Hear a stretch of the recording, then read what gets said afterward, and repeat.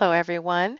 This is Nurse Anna coming to you from nursestudy.net, and tonight we're going to be talking about gastroesophageal reflux, or GERD. But what I want to do first is kind of differentiate because they have GER and GERD out there, and I kind of want to start with GER without the D, and then we'll move into the other. So, gastroesophageal reflux, GER, GER. GER occurs when gastric contents in the stomach come up into the esophagus. It is not uncommon for any person like you or I to have an episode of GER. Sometimes GER occurs more than once in our lifetimes, but if it starts to occur more than twice a week, then usually the healthcare practitioner will give you a diagnosis of gastroesophageal reflux disease. So usually GER has to occur more than twice a week, and then we can actually move on to GERD with the D at the end. So we're going to talk about gastroesophageal reflux disease, GERD. GERD occurs when there is frequent backflow of gastric contents from the stomach or bile contents from the small intestine back into the esophagus. So normally when a patient eats food, the lower esophageal sphincter, called LES, located at the bottom of the esophagus, relaxes and actually allows food to travel into the stomach. The sphincter will then close and keep food products in the stomach for digestion. But when the sphincter does not function normally, well, the stomach acid is able to backflow back into the esophagus, and with continuous backflow of gastric acid, the lining of the esophagus will eventually become inflamed and irritated. This condition can also be called esophagitis. As the esophagitis continues, the esophageal lining is worn away, causing esophageal narrowing, bleeding, or even a precancerous condition called Barrett's esophagitis. Signs and symptoms. The signs and symptoms of GERD include heartburn. Now, this is the major symptom, and you'll probably see it on almost everything you study. This is a burning sensation in the chest, and this can spread to the throat and even cause a sour taste in the mouth. There's dysphagia, which is basically difficulty swallowing.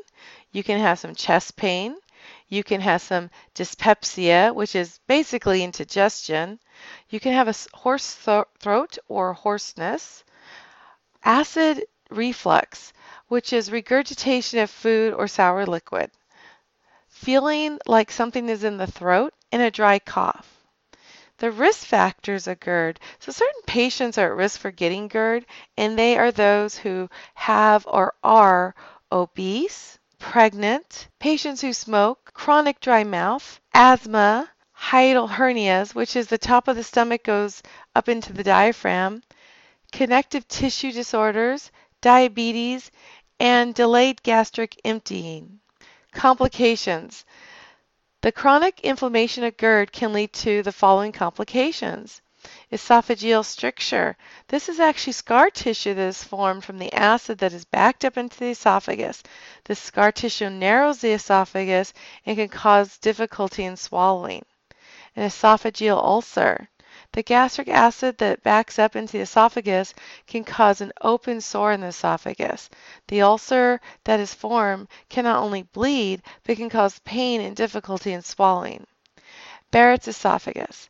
This is a precancerous condition which intestinal tissue replaces tissue that lines the esophagus. This condition can develop into a cancer that is rare called esophageal adenocarcinoma. Diagnosis. Well, usually a detailed history will help the physician to diagnose the disease.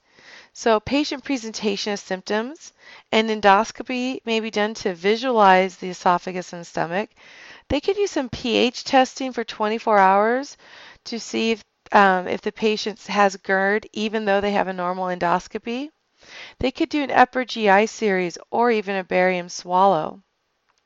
So some of the treatments and nursing interventions, patients tend to use over-the-counter medications in the beginning of GER or GERD to help with the discomfort.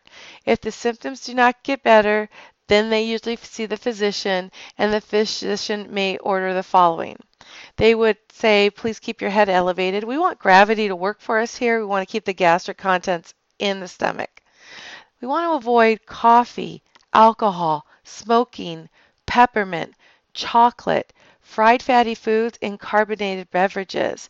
Now, for NCLEX questions, there is a lot of questions that have to do with chocolate and GERDs. Well, you want the patient to avoid chocolate. We're going to be giving proton pump inhibitors and antacids to the patient because we want to keep those acid levels down. We want to have a low-fat, high-fiber diet, and we want to teach patients to avoid eating 2 hours before bedtime. We want to avoid anticholinergics as they may delay gastric emptying. We want to avoid NSAIDs and other medications that contain aspirin as they can increase the frequency of ulcers and upper GI bleeding. Surgery may be needed in extreme cases, such as a fundoplication, which is the wrapping of some of the gastric fundus around the sphincter area of the esophagus. So I hope this information on GERD was helpful. Don't forget to visit our Facebook page at NurseStudyNet or online at nursestudy.net for more nursing topics. This is Nurse Anna, hoping you have a really great week.